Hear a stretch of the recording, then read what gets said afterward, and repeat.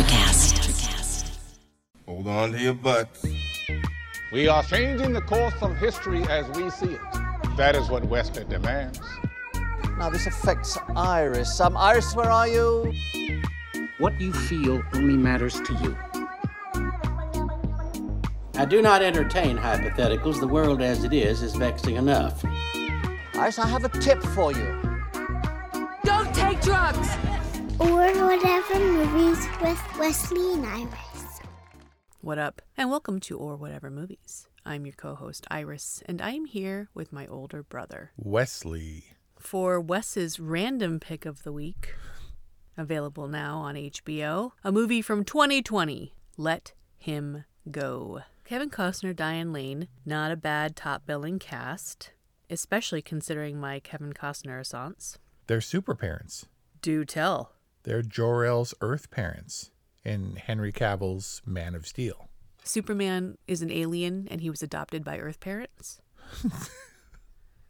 Yes. How can you be so nerdy about some things and then not at all about others? Does this qualify as a Western? Yes, I think it does. I think Why? Because it could fit into any time period. Western being, of course, as we discussed, the classic American genre. This is very much an Americana story that could be, it's hard to pin down when this movie took place until we saw the cars. And it's like, is it a classic car? No, because otherwise everyone in town would have to also be a classic car collector. But it could have been 1963 where it was set. It could have been 2020. You can never tell in Montana daily life. Right, because everything has that kind of classic, handed down through the generations kind of feel, but wasn't important for the story of Let Him Go to be set in the 60s. And I think the novel was set in 1950, so even this is a little bit of an update. It's a different time where things were possible, where there's this feeling of removal when your former daughter-in-law and your grandson disappear in the middle of the night, and you have little recourse except to use your policing skills and your intuition to find your way to where they are. It's not like, pull up the Google, Margaret.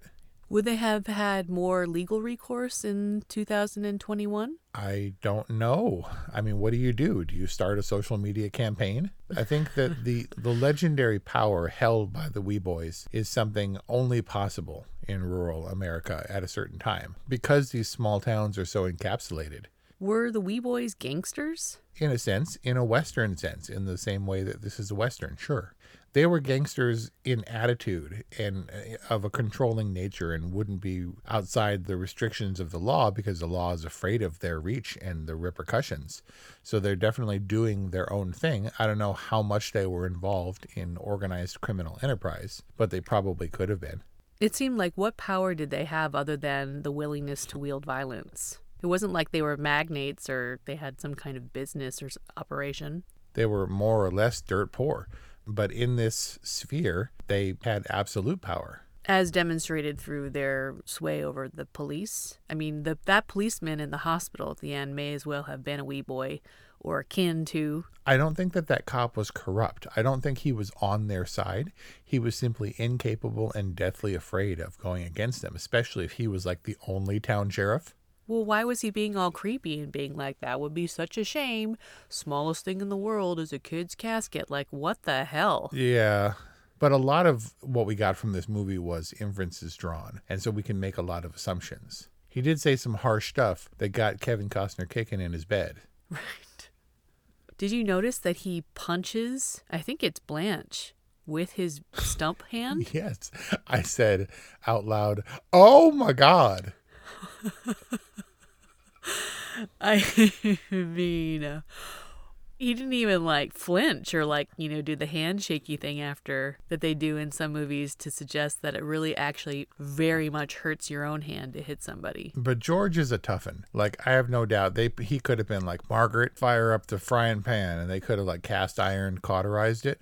Because he had his little thumb sticking out, and I'm like, oh, he's still got an opposable digit, and maybe he's going to be all right. And I was like, I wonder in the 60s, do they have the medical expertise? They should be able, that was a clean cut. And they left almost immediately. They could reattach it, and ultimately it didn't matter. I thought that that's what was happening when she's holding him and he's kind of looking away and the doctor is at work. I thought they were surgically reapplying the fingers. Yep, they just sewing him up.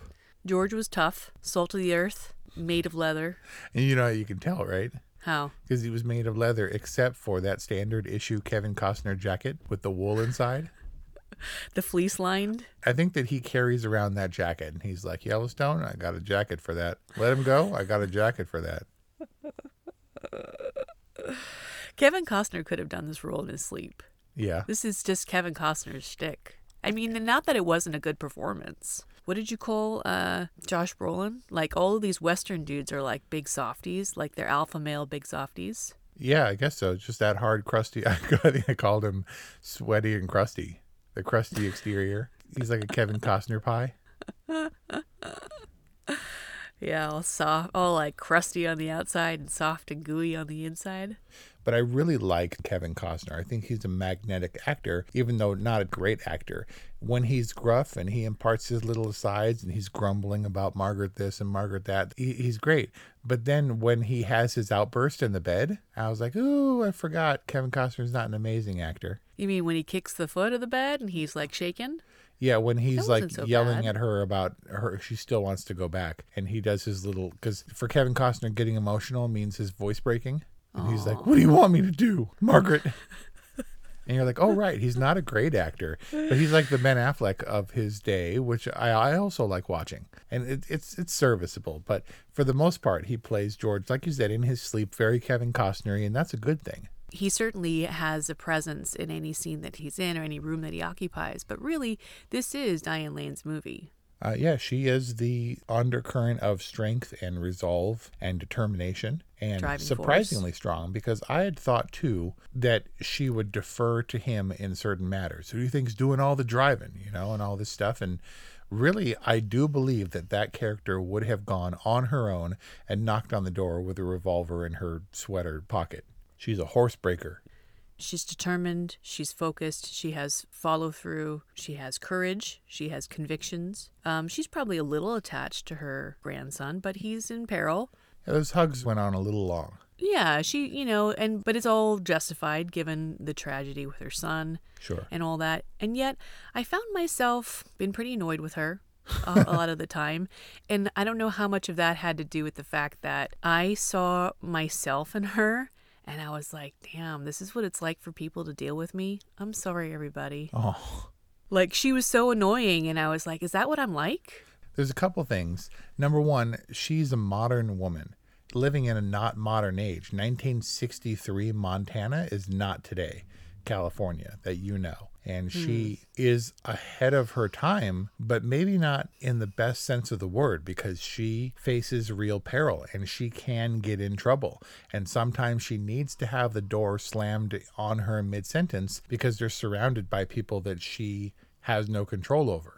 She's ahead of herself. And I'm sure the men folk are like, she needs to know her place. You better keep her in check, because she would go on and get in real trouble, as she is like the more refined, proper Blanche. I mean, they don't have the same motivations, but they're certainly head of their households. This movie is her and Blanche, essentially, and all the rest are their henchmen. They're the godmothers. And consideration has to be given to her progressive attitude for the time and place of this movie, which was hard to pin down because in a lot of ways it felt so contemporary.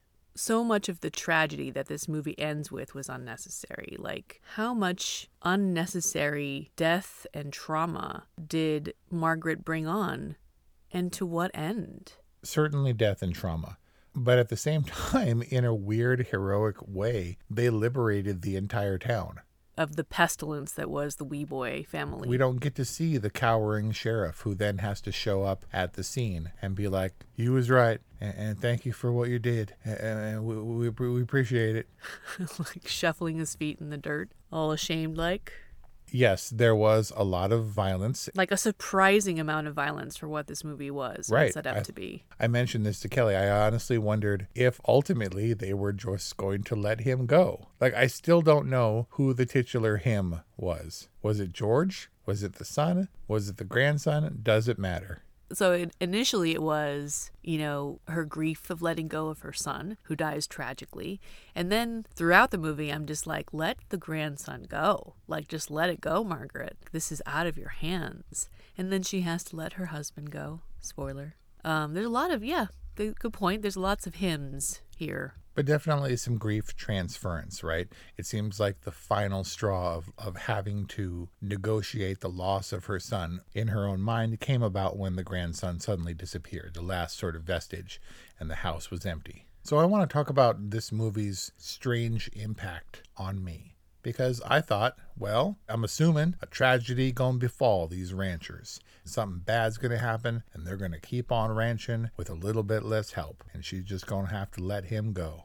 And I was like, aw, that's gonna be sad and contemplative. And then this strange thing happened where it became a rescue operation, where it became a gangster picture, and we got really caught up.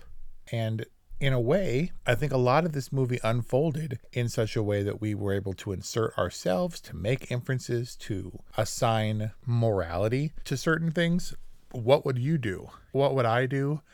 Are they any better or worse than what George and Margaret end up doing? After the death of their son, and she's putting on her black outfit, and it's almost as though the wedding of the former daughter-in-law to this new husband was in a way a grieving process, a culmination of a grieving process where, they were dressing for the wedding, but ultimately they were letting her go. Yep. Juxtapositionally, ceremonially, chronologically, it definitely conveyed that idea. And it happened fast. It went from the little boy being an infant to 3 years old, and kind of montagey with the new husband. And immediately, for no real reason, Kelly pipes up and she's like, so do you get like an abusive vibe from him? This is him shaking George's hand after the wedding.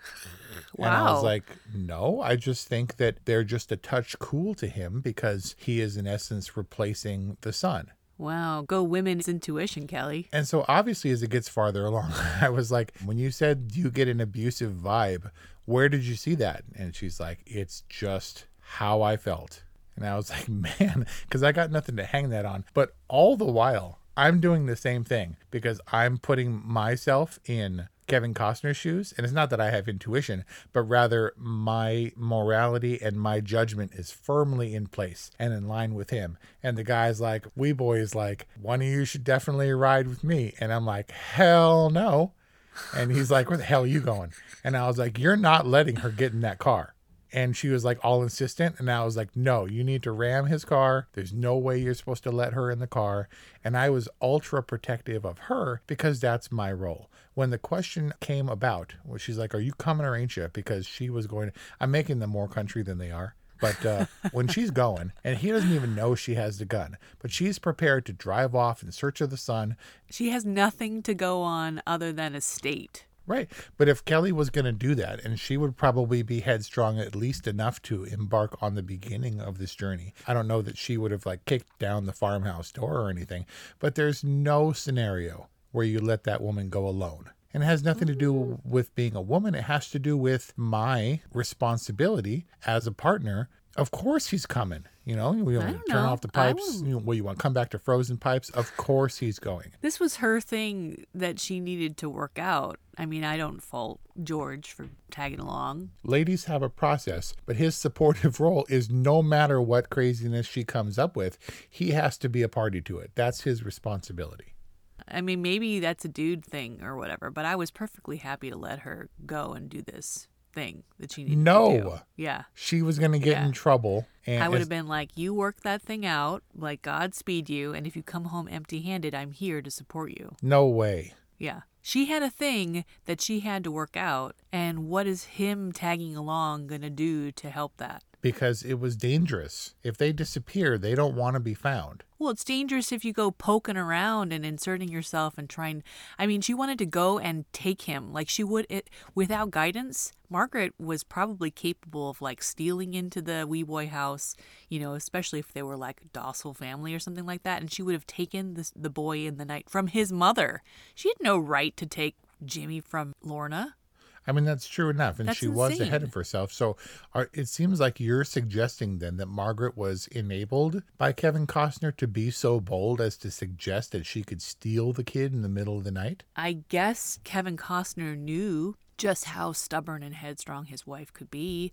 But yeah, he should have and could have advised her that this was a really bad idea and that there were alternatives to what it ultimately was that she wanted or needed. She was dismissive of his instinct when he said, "Don't get in the car. What are you doing? Get back in the car." Would she have, on her own, parked her car, him being like, "Well, you need to blah, blah, blah. Ain't no sense in you following me. So why don't you hop in the cab and we'll have a chat on the way to this compound?" The same thing would have happened, and she would have gotten raped, and she would have gotten dead. It was a horrible idea, and at that point, Kevin Costner had little choice. He's not letting her get in the car, and then he's going to sit and wait in the town for her to return. No way. But like the little things, is Rami Malek going to get in the car? Well, that's just really bad judgment on his part. All I'm saying is I was firmly on Kevin Costner's side. George was, he wasn't right. He just wasn't willing to take risks until risks were absolutely necessary. And I could feel the vibe. It's like Kevin Costner could hear the score. And he's like, something ain't right. I could hear it. And she kept getting into the car. And when you said she was awkward, Kelly kind of felt the same thing. She was like, she's a little much, right? Like she's a little much. A little too, it was almost Southern charm and a little bit too smiley and this facade where she was more putting people on edge and on guard than if she'd just been casual. She's not pulling the wool over anybody's eyes. It's like, obviously the wee boys were onto her and them the moment they stepped foot in whatever that first city was, Thalberg or Thyssen or Thyroid or wherever that place was. Well, you know why? It's because she's the opposite of Blanche. And Blanche would be like, "What the hell are you doing?" And Margaret was a little bit too nice. And they were like, "What's happening? We don't understand this." Yeah, she was trying to be like, we're family and all, except I'm here to remove my grandson from your presence. Right. The point I'm trying to make is that we were pretty emotionally invested. Like when things come to pass. And honestly, I didn't see a real resolution, especially when Kevin Costner's laid low and he loses his shooting hand. I don't know what's going to happen because how can they possibly resolve this situation? It's not like the wee boys don't have guns, although it may appear they couldn't really afford guns because I don't think they came to the party with guns. I think they came to the party with a sack full of wood chopping apparatus. And like 4 dudes. And Kelly's irate. She's like, "They cannot leave that little boy in that house." And I was like, Really? "Oh, okay. Well, I'm thinking to myself, what do you expect them to do? Right? They're only Superman's adoptive parents. I didn't see a way out of this situation. And Kelly was hella fired up. So she was in the Margaret camp? Oh, totally. I was not in the Margaret camp. She said she didn't know if she would be able to go to their house like he did, but she was outraged. And the point is that we felt the drama and we felt the setup, and I didn't see a resolution. I get it. It's working for you. It's the impossible. You're feeling the impossibility of the situation. But I mean, kids are resilient. It's not like she needed to get him out that day or that week or that month. There's a long game to play here. And Margaret's impulsive, and her rushing into this caused a whole lot of damage. It's true. She said to him, "What did I do to you?" Right. I mean, kids have survived worse situations. It's not like George didn't have lawmen from his past. Like they could have teamed up a little bit. Yeah, the Hells Angels could have showed up and surrounded the house. They didn't have to just go in, the two of them with no resources, against this family on their home turf. Like it was just the odds were all stacked against them, and there wasn't the time pressure that Margaret was feeling in reality. With every day, that kid was becoming more of a wee boy, and that couldn't happen. But when things come to a head and you know that they ain't going to be kin, they're not going to be friends, is when they burst into the hotel room and he threatens rape on Margaret and George is being held up and then terrible things happen to his hand and stuff. But that was the moment. And that was the moment where we parted ways a little bit, George and I, and Kelly as well, because she was yelling, "Shoot him! Just shoot him!" And it would have been a bloodbath in the hotel room. And when he had the jump on Margaret's would-be assailant, I forget which wee boy that was. I think that was the original tour guide wee boy. Had he shot him in the head, and I think they cut off the snake's head, if he had time to get 2 shots off, and one was into the temple of the dude to whom he was holding the gun, and the other was to Blanche, I think it would have taken the steam out of the rest of them. If he threatens rape, and if that's your only opportunity to get the upper hand, you start shooting. Because I feel like George, as an ex-cop, he knew how untenable that situation was, and he saw the direction it was going. He had one And opportunity. it was totally in self-defense. Yeah, absolutely. He should have shot everyone, because I don't think that the wee boys were quite powerful enough to have like judges in their pocket or anything. If they're all dead, I really think that was the extent of their reach, and there were stories far and wide of Blanche and her rowdy boys, and that was kind of it. If he had taken them out in one fell swoop, which indeed they did ultimately at the house, they would have been much better off. It was way messier at the house, and the kid was in the mix. Like, that was the gnarliest part for me. Like, Blanche is like holding George and Jimmy at gunpoint, and he throws Jimmy over the staircase. I saw it coming. That's way more risk than Jimmy would ever have been in a lifetime with the wee boys. Jimmy was a MacGuffin. When George creeps into the house and we cut to Jimmy asleep in his bed, I was actually kind of encouraged. I was like, look, he's got a blanket and everything, and he's in his little jammies. Like, he's going to be all right. Because I expected him in the corner with like a rope tied around his ankle, sleeping on boards. That's what I'm saying. Kids have endured far worse. If a kid's in an abusive situation in 2021, you don't go in and like bust the kid out like he's being held hostage. You go to protective services, you file some paperwork, start your social media campaign. This movie wasn't like that. This wasn't about the proper channels. This movie was about good and evil, and the wee boys were evil. When they go to the kidnapper's house and meet the kidnapper family, and she's like, sit down, you're going to insult me eating my pork chops. That formality and that illusion of hospitality irked me from the beginning. Not in a bad way like this movie was done poorly, but rather I was like, this is so dangerous. Why would you get off your feet? Who knows who's going to come through that door? And you're in the viper's nest. So stressful. It was the Texas Chainsaw Massacre up in Blanche's house. And if you haven't seen that movie, you don't know what I'm talking about, but I do. I'm surprised they got away from that night unscathed. At all. Right. I was like, how could they have them more in their trap? All you have to do is block the door. Because I don't think George brought his gun in. I kept hoping a surprise gun would pop out. We were led to understand that was going to happen when George gave shot a glance at his suitcase where it was still wrapped in like the dish towel. Right. But I was like, no, at some point he's going to have to pull a gun just to get him out of that house. They were in peril the entire time. And don't get me wrong, I think that Leslie Manville did a good job. She was great in Phantom Thread, but I didn't place her because she's so maniacal, backwoods, like The Hills Have Eyes. I wrote down Meryl Cheep. And I was like, Meryl Cheep is wholly responsible for everything they're going to go through for the rest of this movie. She was the kingpin.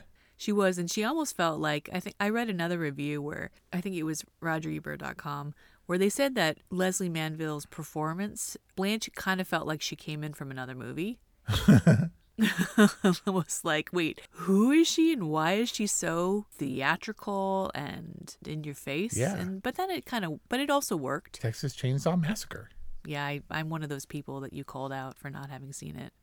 So effective was her character, as hammy and overacting as it might have been. It was just her flexing. She was menacing and maniacal and scary. And then all the wee boys around her were just like stupid, like, you tell him, mama. Kind of thing. But I honestly thought Margaret has her thing with Lorna outside the restaurant after lunch. And I was like all mad. I was like, oh God. And Kelly's like, what? And I was like, this is the goodbye. This poor kid has 12 hours to live. She goes from her 12-hour shift to claiming to meet them at midnight or 2 o'clock or whatever. I totally thought she was going to die. Yeah, of course. Just the idea that she would cross the wee boys and put that out into the universe, and they were going to glean that information somehow and kill her right off. Lorna and Jimmy are never safe. Will never be safe unless the wee boys are done. And to that end, I did not see the Black Ledges having the wherewithal or even the resources, especially when he was compromised, to get that done. Like after the fact, to provide the protection that they would all need. It was great tension going in. But we keep on saying like how outnumbered they were and how it was just the two of them, but we haven't talked at all about Boo Boo. Who's Boo Boo? Oh yeah, I saw Boo the Boo. credits and I was like, which one was Boo Boo? That guy, when he showed up and then they said goodbye to him, I said, we're never going to see that dude again. And Kelly was very in tune. She was like, I am good at this game when they were headed back. And she's like, he's heading back to what's his name's house. And I was like, who? Much more on top of this movie than I was. Apparently, she was really tracking. Yeah. I mean, did they go back? They went back to Boo Boo's just so that he could like recoup for the night? I think they needed to clear town, but still have a safe place and maybe call in some reinforcements. I really thought, but I was like, what good is Boo Boo going to do? He's just a baby and he stutters and he's unsure of himself and he's displaced. He had his anonymity and his off the gridness. That Yeah. was his. That was at least what he had to offer them that night. Ultimately, he jumps on somebody, and then he's in the background kind of saving Margaret as George ultimately sacrifices himself for Margaret. And conceivably, they all get away on his horse with no name. His horse. Something happens to him, and he's at one point struggling with Blanche, and then she Right. throws him off, and he flies off screen, and presumably Yeah. he's cowering in the corner because he doesn't come back until everyone's dead, until it's safe. And so intense was the situation. And I thought that there were secret passageways, like the people under the stairs, and more wee boys were going to pop out. When the house is like on fire and she's whispering in his ear, I'm like, this is not the time, Margaret. I get that this is all coming around, but he is not a horse and this is not the time. You leave the dead guy and you get the hell out of there. Well, she had to make sure that she was dead. She's not going to leave her wounded husband to burn up in the house. Look, the way you do things up Montana way, he's already hobbled, and if looks like he's done in and the fire's coming closer, you plug him a good one, put him out of his misery, and you get out of there. Yeah, you put him down like a horse. Yeah.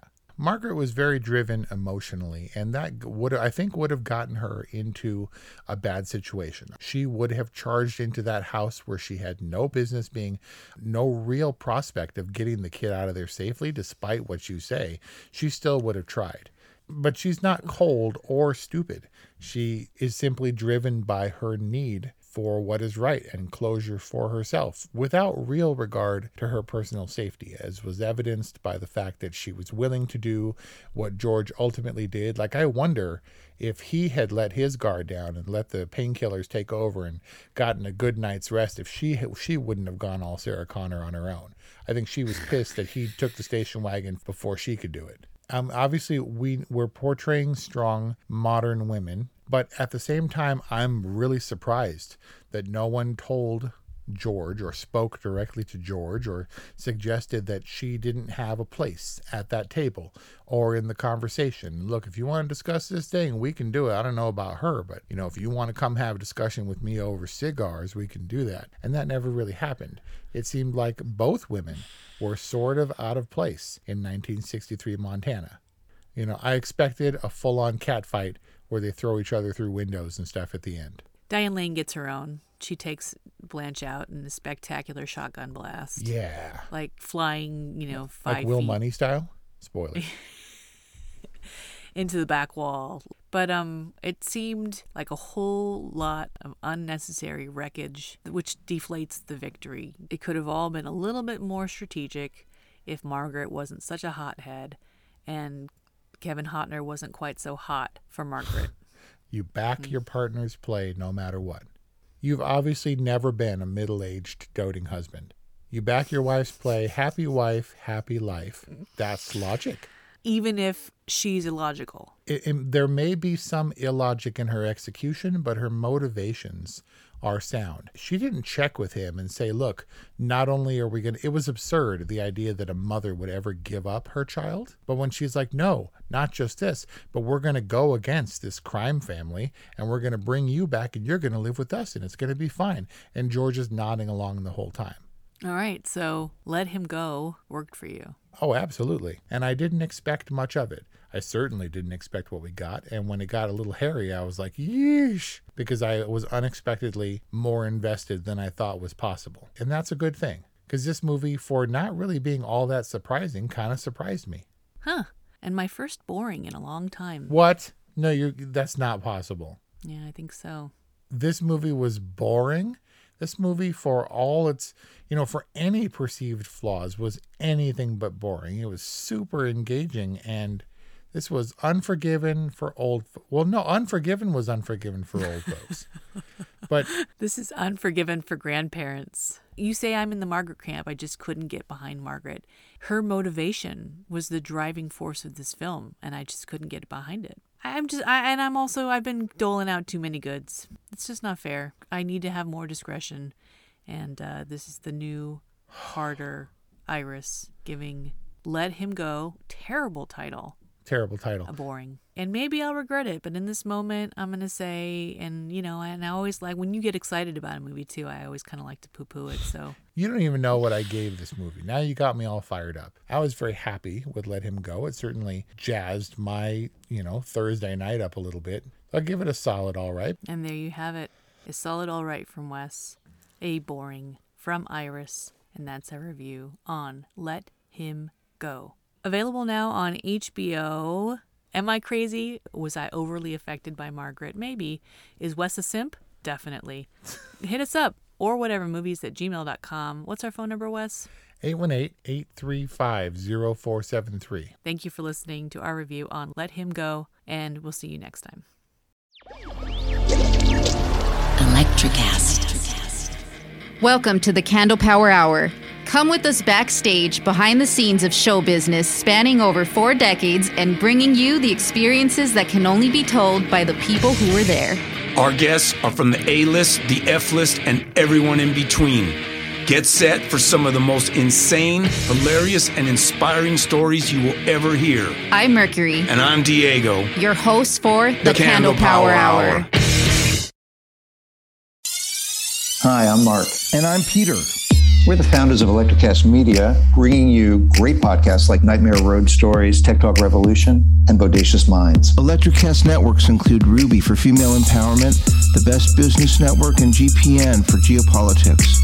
We built this company to create community and amplify diverse voices, and we really appreciate your support. So, keep listening to Electricast podcasts and hear the culture. Electricast. Electricast.